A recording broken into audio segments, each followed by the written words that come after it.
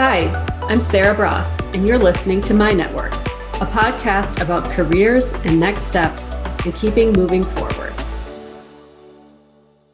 Warren Buffett just turned 90. Bill Gates baked him a birthday cake. And I got to thinking, what advice does this incredibly successful, self-made celebrity investor with a net worth of $80.5 billion have for us at 90 years old? Can he give us any advice on how to be successful? Over the years, there have been a lot of articles about Warren's advice on how to invest. But according to a recent Inc. magazine article, Warren Buffett offered these 4 pieces of life advice at 90. First, pick your friends wisely. To quote Warren Buffett directly, "You will move in the direction of the people that you associate with. So it's important to associate with people who are better than yourself. The friends you have will form you as you go through life. Make some good friends. Keep them for the rest of your life, but have them be people that you admire as well as like." End quote. In this, Warren Buffett leads by example. Bill Gates is one of his homies. I personally wish I could call either of these 2 people regularly or be a fly on the wall of their conversations. You would learn so much.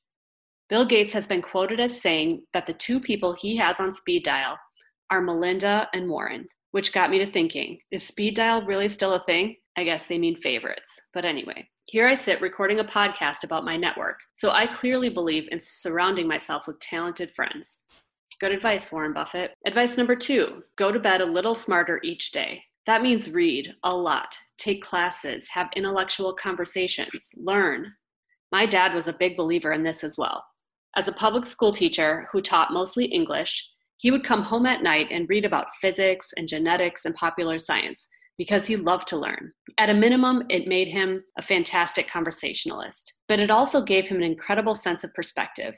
So when you would ask him for advice, he would be able to call up examples of relevant situations across geography, industry, and subjects, and open your mind up to new ways of seeing the world. Again, according to Inc. magazine, Buffett pointed out, there are strong similarities with learning and investing. He said, that's how knowledge builds up, like compound interest. And that knowledge can help you make your life better, in small ways and in big ones. Advice number 3, improve your communication skills. The most important investment you can make is in yourself, said Buffett. He also said, one easy way to become worth 50% more than you are now, at least, is to hone your communication skills, both written and verbal. I couldn't agree more with this advice either, and we will be doing plenty of future podcasts on this topic. Soft skills like presentation skills and how to relate to people are essential to success. Even in our current world of meeting through MS Teams and Zoom and the emphasis on online learning, the true meaningful connection happens in the 3D world. We humans as a species need that connection. And already you hear about the importance of presentation skills and connecting with people in prior interviews with my guests on this show. Buffett's 4th and final piece of advice is interesting. Say no, he says. Time is your most valuable resource. In the short run of our My Network podcast, this has already become almost a theme. Buffett says the difference between successful people and really successful people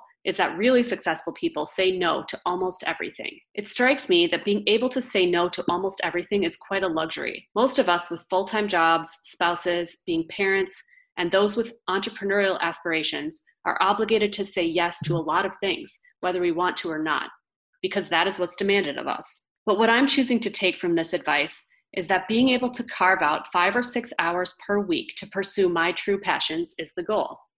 And I choose to be ferociously protective about that time. It's the only way I can make progress on my goals, and I think that's what he means. So all of this got me to thinking about advice and whether anyone listens to another person's advice, even someone who is self-made and worth $80.5 billion. The advice he gives sounds like it is common sense and true, but will you take it? Will I? This is a topic that has been eating at me lately. Can you really learn from someone else's mistakes or experiences? In my recent interview with my old mentor, Ed Huzak, in the episode called Esprit de Corps, he encouraged us to learn from our own mistakes so you don't relive the same year in your career 30 times, making the same mistakes year after year. While I watch all the coronavirus news and I sit in Wisconsin as we are dealing with our big spike in cases, I can't help being saddened by the fact that we have watched this all play out before, in other countries and even in our own country. First in New York, then in New Orleans, and then California and Texas, and after that, Phoenix, Arizona, and so on and so forth. And yet here we are in Wisconsin, and there are still folks that aren't wearing masks. A doctor in Green Bay that they interviewed on CBS News last week said coronavirus is real. Why did he feel he even needed to say that? Are there still people out there who don't believe it? More than 1 million people have died worldwide. How much suffering has to happen, which we have now seen on video and in photos, for people to believe and to learn from it? Still, people are reluctant to wear masks. I, for one, am grateful for the mandates so we can feel safer.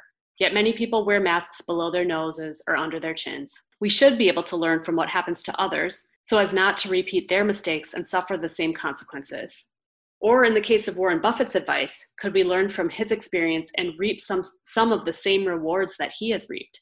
Even a tiny fraction of that net worth would be welcome. One thing about good advice is you have to decide what to do with it. What actions can you take so you aren't just talking about it, but making real change? Here are some actions you could take based on Warren Buffett's advice. First, reach out to that person you like but are a little intimidated by and invite them for a socially distanced coffee. Make a friend that makes you a little uncomfortable because they seem to have it all together in the success department.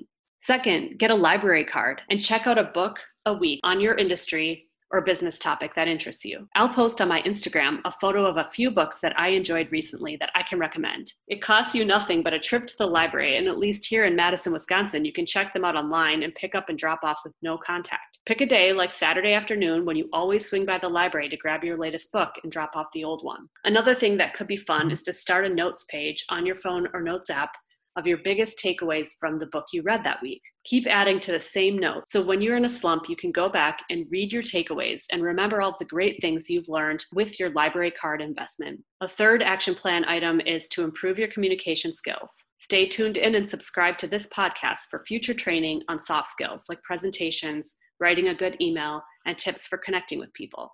And lastly, on saying no, your action plan is to set aside some time each week to put toward your goals. Decide what time and day each week and let no one into that time. That is your time to get things done and make your progress. If you do this, you will get closer and closer to reaching your goals every week. And one day you may be able to say no to anything you don't want to work on and pick only your favorite projects. Thanks for spending time with me today. You can find more information on sarahbraas.com. That's SARABRAAS.com. See you next time.